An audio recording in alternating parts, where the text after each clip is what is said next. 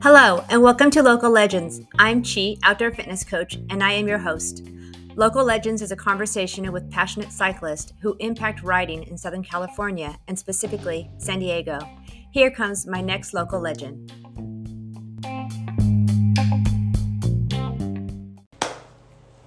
Hi. Hi. All right, so welcome everybody. I'm Chi with Outdoor Fitness Coach, and this is Local Legends, episode 3. I'm here with Jim Miller. He is the Emcee, also known as the voice of gravel. Did you know you were that? That was your title? I've heard that a couple times. Okay, yeah. I don't know. I think I like that, and I just wanted to, as people are logging in, I'm going to do a kind of a quick intro of how I met Jim Miller. During COVID last year, Victor put together a Dirty Duro. And it was actually a really fun opportunity for me to get out and race, even though there weren't any races. And it was my last time I was going to do Dirty Duro, and I, for some reason, I really wanted to do really well. So Shelly and I decided to do it, and she's like, hey, Chi, come with us. Victor is going to be there with all his friends, and we're going to meet like at 6 o'clock in the morning. And I was like, oh, dear God. Okay, so about 12 people show up. And we are hitting these Dirty Duro courses hard.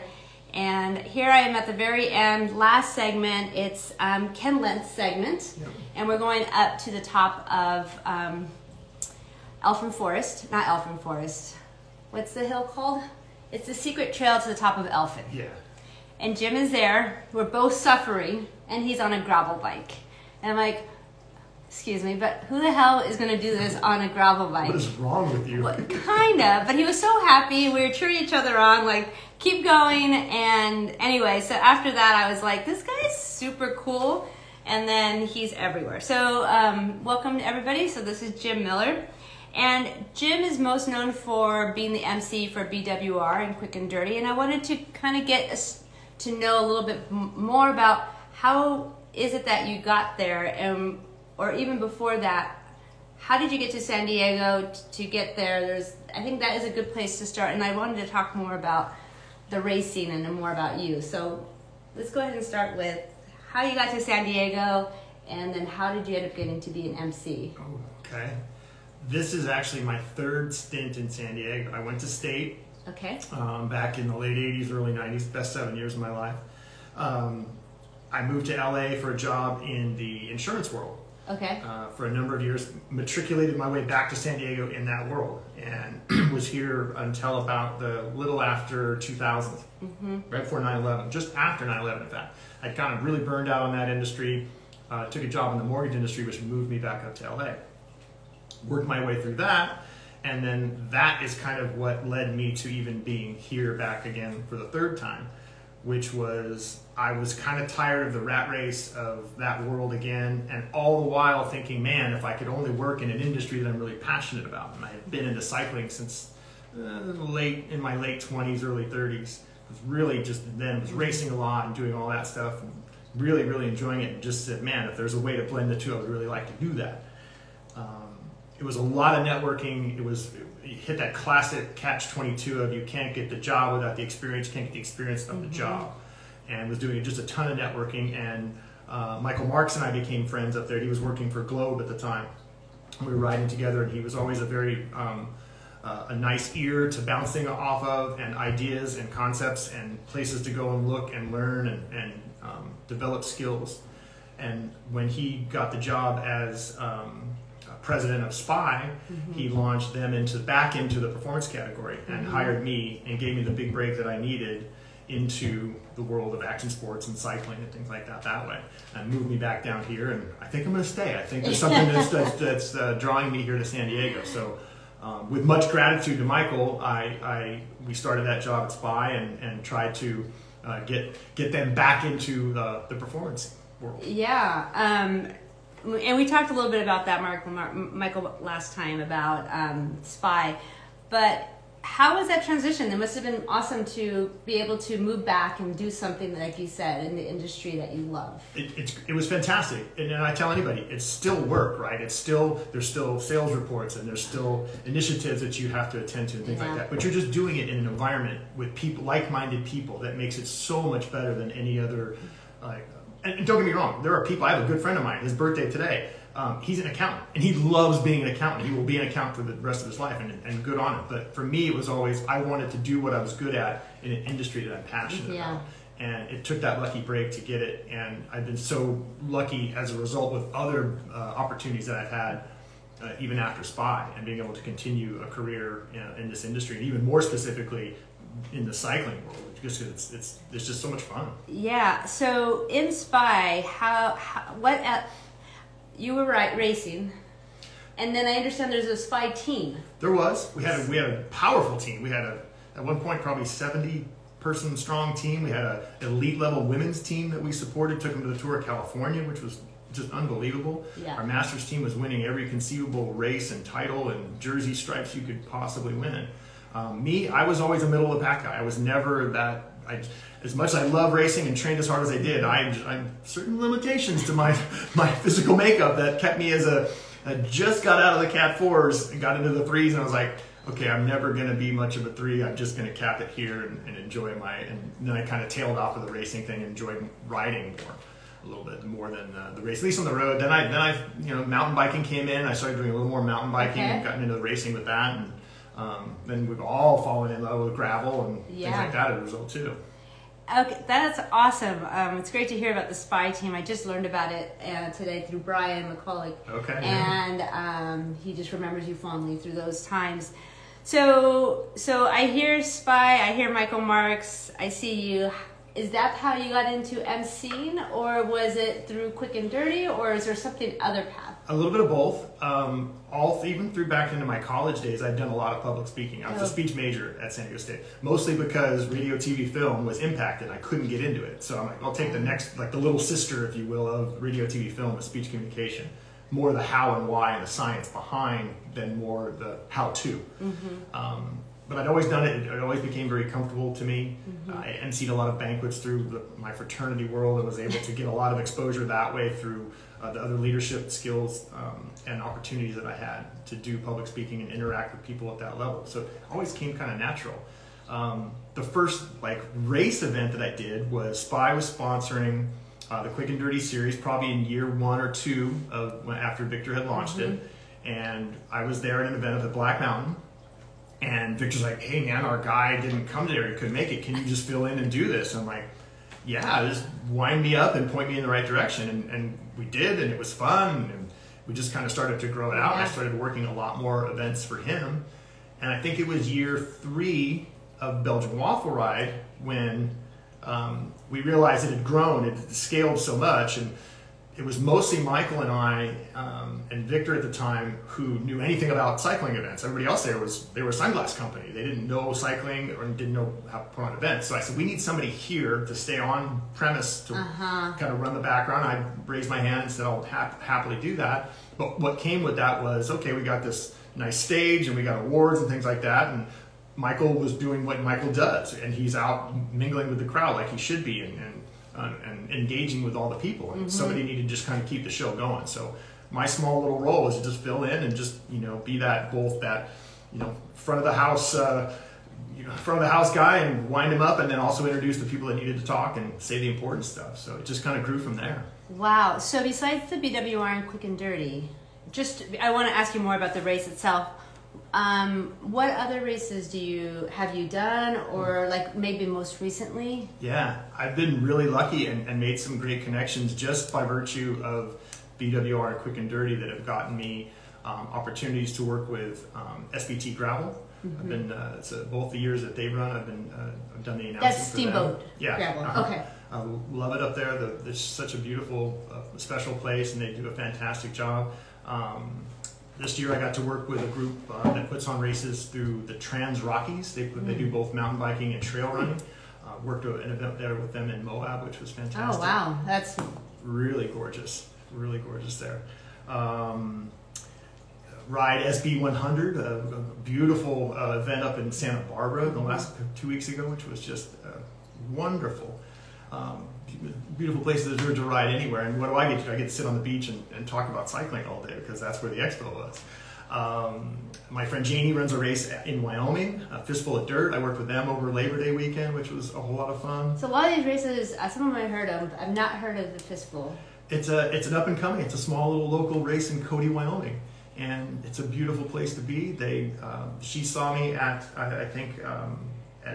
BWR because she came and volunteered at Cedar City 2 years ago. Oh. And we made a connection. She said, I'd love to have you come work with us. And I said, I'd love to come work with you there. Wow, that's fantastic. Yeah. So you are like the traveling MC. You know, it's a lot of fun to have that kind of seat at the table and get to go to these really cool places. Places I would want to go anyway and go and do the event. Now I get to just be part of the crew and be able to work and give them that. I think what it does, and I guess the way I've always looked at it too, is like, what would the rider want? What experience would the rider want? And that's exactly what I'm thinking when I'm asking. Yeah, so tell me more about how that works. Yeah, and I guess I'll always try to look at it that way. Not too much, not too little. You know, don't be overwhelming, but yet give them information and keep everything on time. Mm-hmm. You know, I think that role is both front of house and back of house production wise, right? Mm-hmm. You're both the ringmaster, but you're also the director behind the scenes because it's got to go off on time, and I want the race director to not worry about anything. I just want to get the eyeball from them that says, yes, we're good, we're on time, and my job is to get everybody to the line, get them off the line on time. And I think a big part of it too is treat the elite level riders as well as you do everybody else. They deserve the same recognition. The last person across the line deserves as much of applause and cheers as does the first person. And you got to try and treat them the same. So that was my question, and I didn't know if it came on purpose, is how you are able to make every single person, I know this sounds overwhelming, feels so important. And you said it, the last person, the first person, the elite. How do you balance that? Because it sounds like it's easy to give the elite people all the grace. You know, welcome, previous year's winner. And then, but you do that, I only know that because you do that for me. Like, when I come, I feel just as excited. It doesn't feel like, okay, girls, you go. How do you do that? How is that? I hope it's authentic and genuine. I hope it comes across authentically and genuine and not manufactured, because I'm just honestly expressing what's inside, and trying to look at it from the standpoint, okay, bring the energy, don't be completely over the top. Yeah.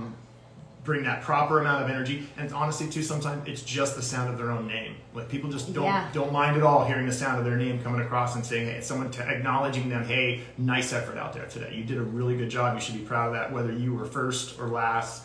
Everybody deserves that recognition. I just try not to butcher the name when I read it. If I can pronounce it correctly, or at least remotely correctly, some of the difficult names, and make sure we get them right, because that's important to people. Wow, that's really fantastic that you recognize that what you are doing is like I don't even know how to say it. Like, it's such a valuable part of the experience.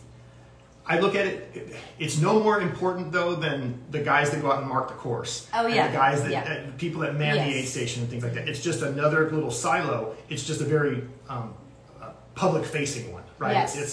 So it has to be professional. It has to be personal. Mm-hmm. It has to be try to be meaningful as much as the aid station that's well stocked and the course that's well marked. Absolutely. Do you do anything to prepare yourself so that you have 200% energy for the day? I'm assuming that by the time you're done, you just kind of flop and so do you make sure you sleep well? I don't know. It's maybe a silly question, but I'm wondering if you have to prepare yourself. Yeah, I do try to prepare myself. I will always look through the list of athletes to make sure I know who's there, and then try to retain. And guys like Dave Toll, who've been doing this for years, have this encyclopedic recall of people and the most unique facts. I'm trying to build that to where I can at least say something unique about somebody, whether it's a previous event that year, he was second at SBT, now lining up and going for the title here. Little things like that make it sound like you know what you're talking about. Yeah. And then even for the local races, Brian Scarborough, a nice win for you at the 50. I know you wanted that one. You got a little sick earlier in the year. It's little things like that that stretch the dialogue and don't make it so if you are, it gives a lot less gaps in the conversation. Yeah. When you can just fill little things like that.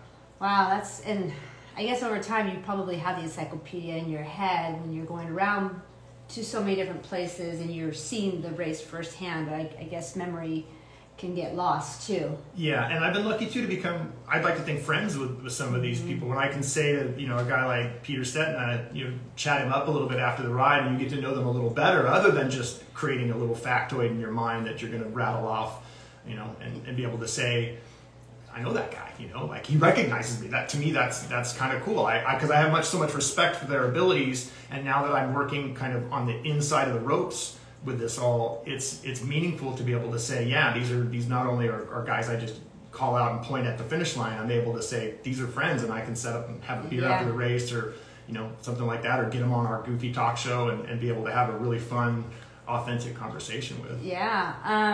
So just to keep going down this rabbit hole we're going down about like racing and connecting with the racers, and this kind of comes into play as a cycling coach. I see athletes training for 6-8 months for a race, for something that maybe they like, BWRs maybe could be the longest race of some people's life, or some other type of hard race, like even the Filthy 50, which is extremely long for a lot of people. Yes. And to go hard for 50 miles, like Victor said on episode 1, he was like, this sometimes is the hardest race because you do not stop pedaling. Like, it is a constant. So you have, I want to say, the privilege, or you get to see them cross the line. Is there any stories that, like, how does that feel? And do you have any stories of people, of like experiences where you're just kind of, I don't know, took the breath away or memorable? So many. The 2-up sprint at Belgian Waffle Ride a couple of years back with Brian McCulloch and Ted King was unbelievable. I just got the chills because I remember that. It was so stunning, and you got to bear in mind too that we're working blind. We're just, for the most, even then, we were working with just getting filled in, trying to get filled in from what was going on. So we had no idea what was going to come around the corner. So to try and keep the crowd engaged, keep yourself ready for the call, and then keep your eyes peeled to make that call is there's so much fun tension with that. Yeah. That was completely memorable, and something I will never ever forget. There have been, and this, I'm going to go the total opposite, to see the faces on the kids at the kids races at Quick and Dirty sometimes, and the parents are out there with them. Man, that is such good stuff, because that's just pure love, pure just happiness, and you see their faces, how excited they're out there doing that stuff, and you get the high five from them. Some of that stuff is as good as it gets. Yeah.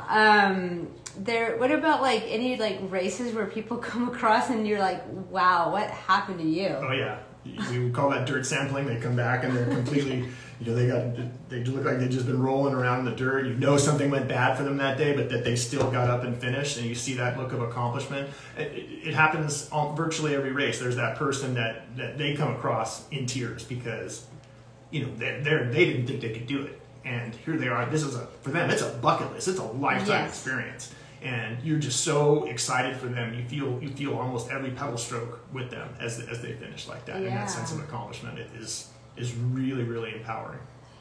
Yeah, that's fascinating. I can't imagine like being the one that's there to cheer them on and get them finishing across the line.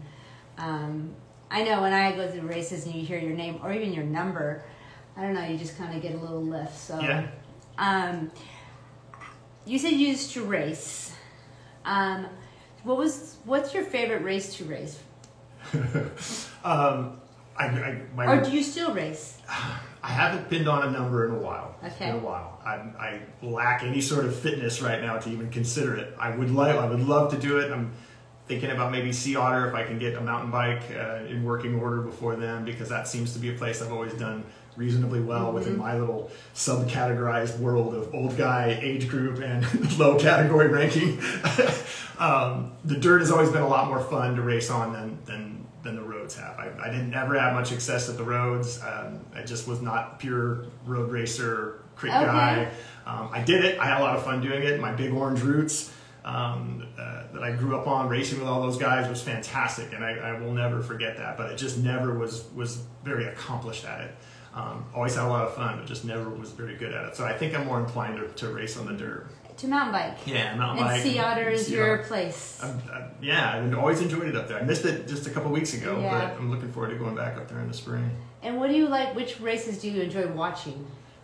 I'll watch anything. Okay. I just love the racing, which is why I love so much my window that I have at the BWR this year with being able to cover the race for pure gravel the way we have, which, when Steve and Chris came with that idea a year ago for Cedar City, cover it in this almost live capacity and pushing things out to Instagram Live like we were on Instagram Stories, was such a fascinating way to watch your own little personal bike race, because we were there with the leading group and you just get to watch it come apart, or stick together for as long as it would, and one guy here, one guy there, one woman here just starts to fall off the group. Yeah. And it's like having your own little personal bike race, and you're watching in your living room. And being a rabid sports fan and loving everything about cycling anyway, to watch on TV and then get to watch it and have to be able to try and commentate on it articulately to give everybody the race perspective is a whole lot of fun. So that's a good point with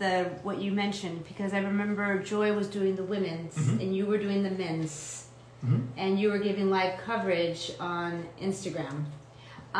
Do you think that's a place where, because have you done that since? Yeah, we've done it at all 4 this year. Oh, you did it all. All 4 of the races this year. And do you think that's a place where other races are going to do something similar, or are they already doing that and I just never noticed it?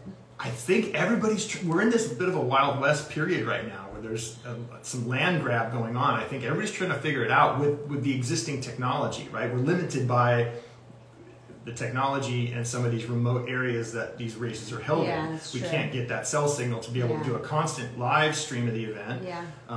We can't yet afford the BWR helicopter and biplane we need to bounce the signal off. It's coming.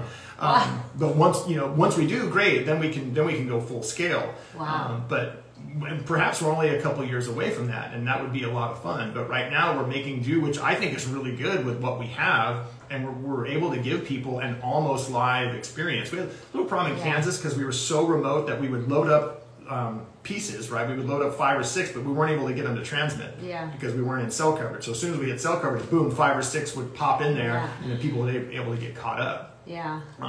But I tell you, there's no better way to watch a race. Those guys, Phil and Bob Roll that cover the tour, and those guys, they have that great seat because they're getting all the television feeds. Yeah. We got basically the same thing, looking right out the window of the car that's following along. It's a blast. So you mentioned the tour. I'm assuming the tour? Sure. Okay. So obviously you watch that. Is that how you get some of your inspiration to like break out of the mold or try something new, like the way that they comment on races and how they, what they say? Does that make sense? Totally. I've been a lifelong sports fan, so I grew up watching Chick Hearn and Vince Scully and Bob Costas and guys like that, and great interviewers like Dan Patrick. And I try to absorb and learn. Al Michaels is another great one too. Absorb and learn from their skills, what they do, how they are able to visually express what's going on, and it's an ever evolving skill to learn because it's not as easy as those guys make it look. I can tell you firsthand. And look at something like the tour where they got to sit there for I forget the gentleman's name that covers on the other, not on the major network, but he covers it on the other network. He's there live for 4.5 hours and honestly, cycling a lot of times on TV is pretty darn boring, and he's having to make conversation with a broadcast partner for 4 or 5 hours. That's really tough to do. Yeah. And then bring up the energy at the end to cover a finish like that. So I much respect for those guys that can do that for 4 hours a day, because by nature, I'm kind of an introvert. Like, I'm not the person that's going to roll through a party and be bouncing off the walls with everybody. So to do something like that is more of an expression of that little inner monkey in me that wants to say, I want to be part of this, or I have something to contribute to this, to be able to express that using words and create this picture for people in this dynamic environment that we're out trying to do this as live as possible. Yeah, I think that's great. You mentioned a bunch of other not promoters, but announcers that apologies, I'm not familiar with. Oh, okay. So I need to do some more homework. So my apologies. But it's great that was my question, was like, how do you get inspiration? How do you learn more? You obviously are looking up to other people. My only reference point is watching the Formula One, and you have the announcers talking about it for 3 hours, and they always come up with something. It's not quiet for 1 minute, and it's like that has got to be the toughest job, or the funnest job, I think, of those guys are doing the grid walk, when they're that frenetic moment, in the 5 minutes before they go on their formation lap. He's there trying to get a microphone in front of everybody, trying to say something unique without tripping over himself. That has got to be just one of the toughest gigs out there. Yeah. And with the cycling that you're doing, I think it's neat because the people that are famous that are coming to, like, let's say the BWR and Quick and Dirty, they're just are average racers. I mean, they're just people as well that we put up on a pedestal. So how do you handle, like, talking with, like you said, some of the people, well, like, who did I have to show you interviewing with? The young lady who won BWR a couple years ago. And all these names are, I'm sorry, now that I'm live, I can't remember anybody's name. But do you ever get shocked? Like, oh yeah, all the time. Like, and that's part of me that I have to balance, because I can go a little fanboyish to be able to sit there and, Peter Stettner, guys like that, guys that I completely respect, Ian Boswell. These guys, I'm like, wow, dude. Yeah. I don't know if you're familiar with that old, there was a great skit on SNL when Chris Farley was still alive. It was the Chris Farley Show, right?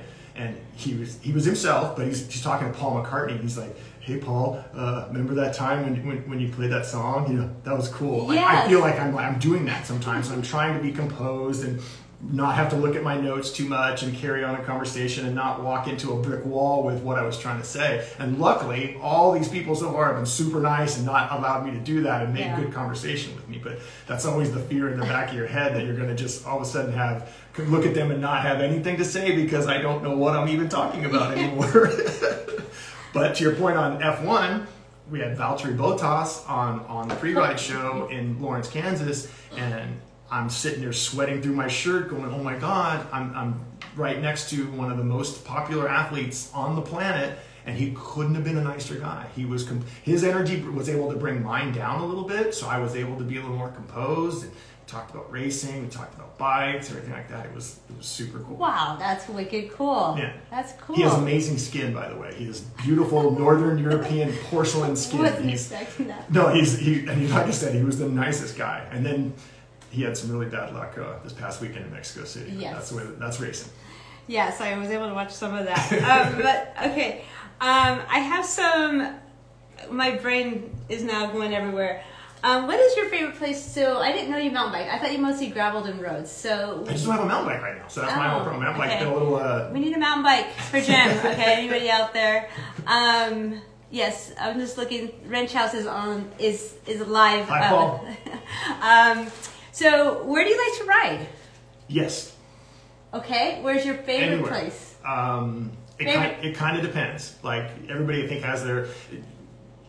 COVID kind of kicked us all into more of a solo riding habit, right? Like, we've gone with the group rides, so my morning routine will kind of depend on where north or south I feel like going. I have a fun little dirt loop that I can go through that takes you up kind of behind San Diego. It's mostly dirt.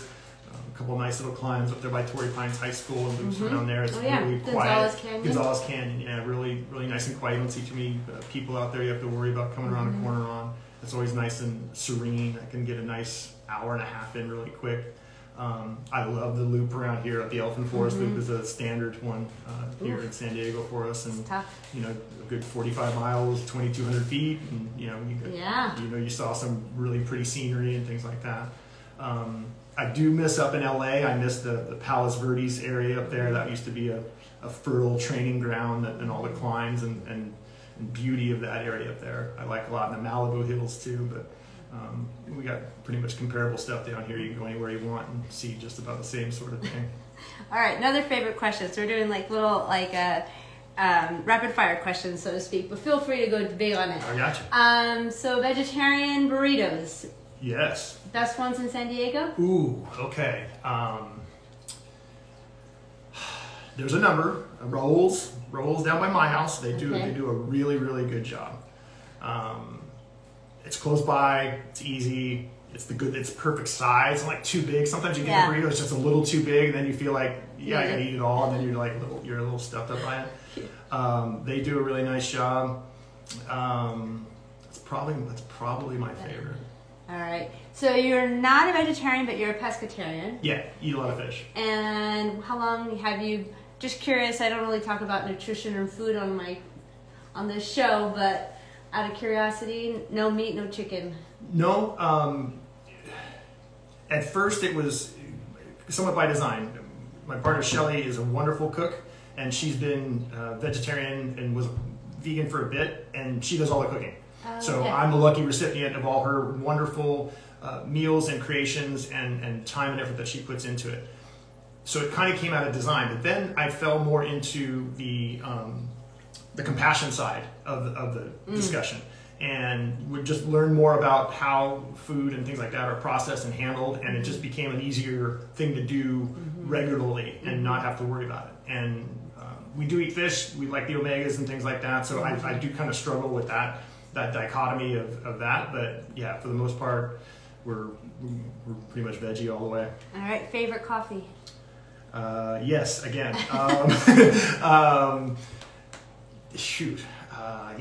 Coffee is kind of a staple. I think I'm one of those strange people that can have coffee kind of just about any time, and it doesn't really seem to like affect you. Like people say, "You're gonna drink coffee 4 in the afternoon." Like, oh, I didn't even really think about that, and it doesn't really seem to have that really massive input or affect me too bad. But we just got an espresso machine that has been getting a lot of use lately. Right. That makes a divine little cup of coffee for you. You may need to get that name after this goes. Well, we need some residuals on that. Yeah, I'm looking for something. Let's see here. Jim's favorite BWR race this year? Question from Paul. Wow. All 4 were so special and so unique. And we had 2 brand new venues, so probably the 2 new venues stood out the most. Asheville was just such a beautiful green and wet place that it stood out in the sense that the topography and the scenery was so spectacular, and the venue made just for this really communal experience. We had 80% of the riders were staying on the property, so we had this great Camp BWR experience there, and that was a blast. And had the rain not come in the afternoon, the party might still be going there because we were just winding that place up. And then Lawrence, Kansas, with all their hospitality and the crew that was there on the ground and worked so hard to bring that event about, and the town itself, and then the riding itself too was, we didn't get to ride. The bikes, thank you Paul, went all the way out there and back without putting one pedal stroke down. But Lawrence was pretty rad, and I can't wait to get back there at a time when we can ride, because just driving the course and getting to see it was really, it evoked a lot of jealousy and a lot of, I wish I could be on my bike right now, but our one day to ride that we had was the day we were going to get out of town, and it was, we had spectacular weather on race day, perfect temperatures, sun, and the next day was high 30s and wind and rain and even snow on parts of the course, so we weren't able to get out and ride. Well, good thing that the racers got a good day. Yeah, they had a good day. I just heard from Jake that he really enjoyed Lawrence as well, so he said a lot of good things about that course. From what some of the riders said that have ridden there and ridden at Emporia and other places in the Midwest, they're like that this is by far the best course they've ever seen out in that part of the country. So that's awesome. It speaks well to the crew there that was able to link it all together, and all the communities that welcomed us in and allowed us to be able to go through there. That's great. It was really cool. Yeah, the pictures were beautiful. So when you're not riding and you're not emceeing, what does Jim do that, what do you like to do, or what inspires you, or any interests outside of riding, if that's such a thing? Yeah, right. live music. We try to Okay. try to go see as much live music as we can. Yeah, now that it's back. Now that it's back, especially now that it's back, like everybody else, we were taking it in whatever form we could get it. You know, when we were all shut down. But just the other night, Sunday, we were out at this place at Del Mar Plaza, and there was some music playing on the top of the plaza there, and I don't know how many times I said, man, I love living here. How could you not love living here when you can come to this pretty much right in your backyard? Music's a big part of that, I think.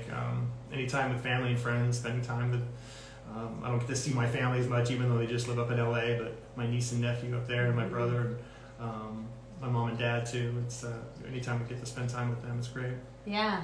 So what kind of music do you listen to music in your ears when you're writing? Yes. Okay. Unless I'm on a group ride and you know, engaging and talking to people, but music is a big form of distraction when writing, or podcast, but mostly music. What is on your playlist? It's as varied and wide as I think you could ever find. It's all the good punk rock music that I grew up with, and that gave me that great experience as a younger guy, and then on up into jazz and Red Hot Chili Peppers and Dave Matthews Band over here, and everything else. There's I don't think there's not much bad music out there. I think you can always find something to like, and I'm always, the cool thing about the friends that I have is I'm always being exposed to new stuff. Yeah.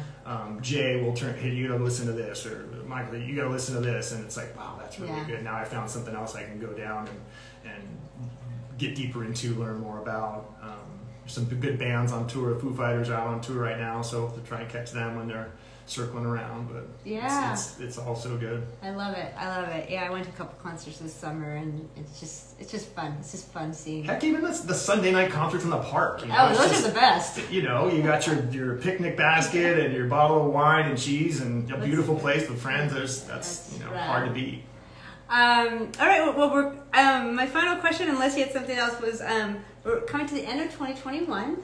We got 2022 coming around the corner. You know, hot and fast. Any goals for yourself?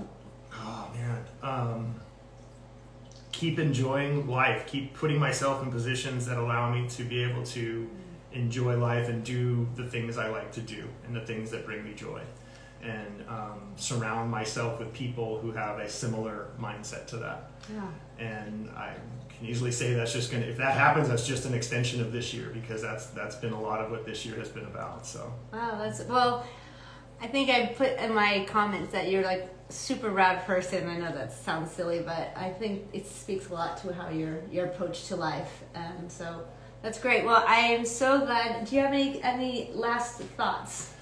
No, I would just say thank you. I mean, like when you first asked me to be here, I thought, the show's called Local Legends. She must need somebody just to run the PA or fix the PA, because I don't qualify as a legend. So I'm so grateful for the consideration just to sit down and chat with you, because it's a lot of fun. And do you remember where we were when you first launched this? We first talked about this. Yeah, I pitched it to Jim. I didn't know if it was going to be a good idea, and I said, "What do you think?" And you're like, "Go for it. I think you should." And I was going to have you do it, and I thought, I don't know what I'm doing, but I'm just going to go for it, and we'll see what happens. And I could think progress before perfection. If you wait till everything's perfect, I'll never get anything done. Absolutely. So if I spill my words and they don't come out, I didn't slow down today though. That was one thing you told me to do. Sorry, I need a little. In my inside of my brain, like on my forehead that I'm looking at, is like the big red letters, slow down. I'm always telling myself, just slow down. Manage that energy, harness it, bring it in, take a breath. Yes. Well, I know a lot. I've seen some of the comments come through. Thank you, everybody. I think you are like everyone's favorite person. So, yeah. Anyway, much respect. Thank you. Much gratitude. Yeah. I'm super stoked to have gotten the chance to come into your beautiful home and sit down with you and talk. Thank you. Really cool. Thank you. So thank you all. I'm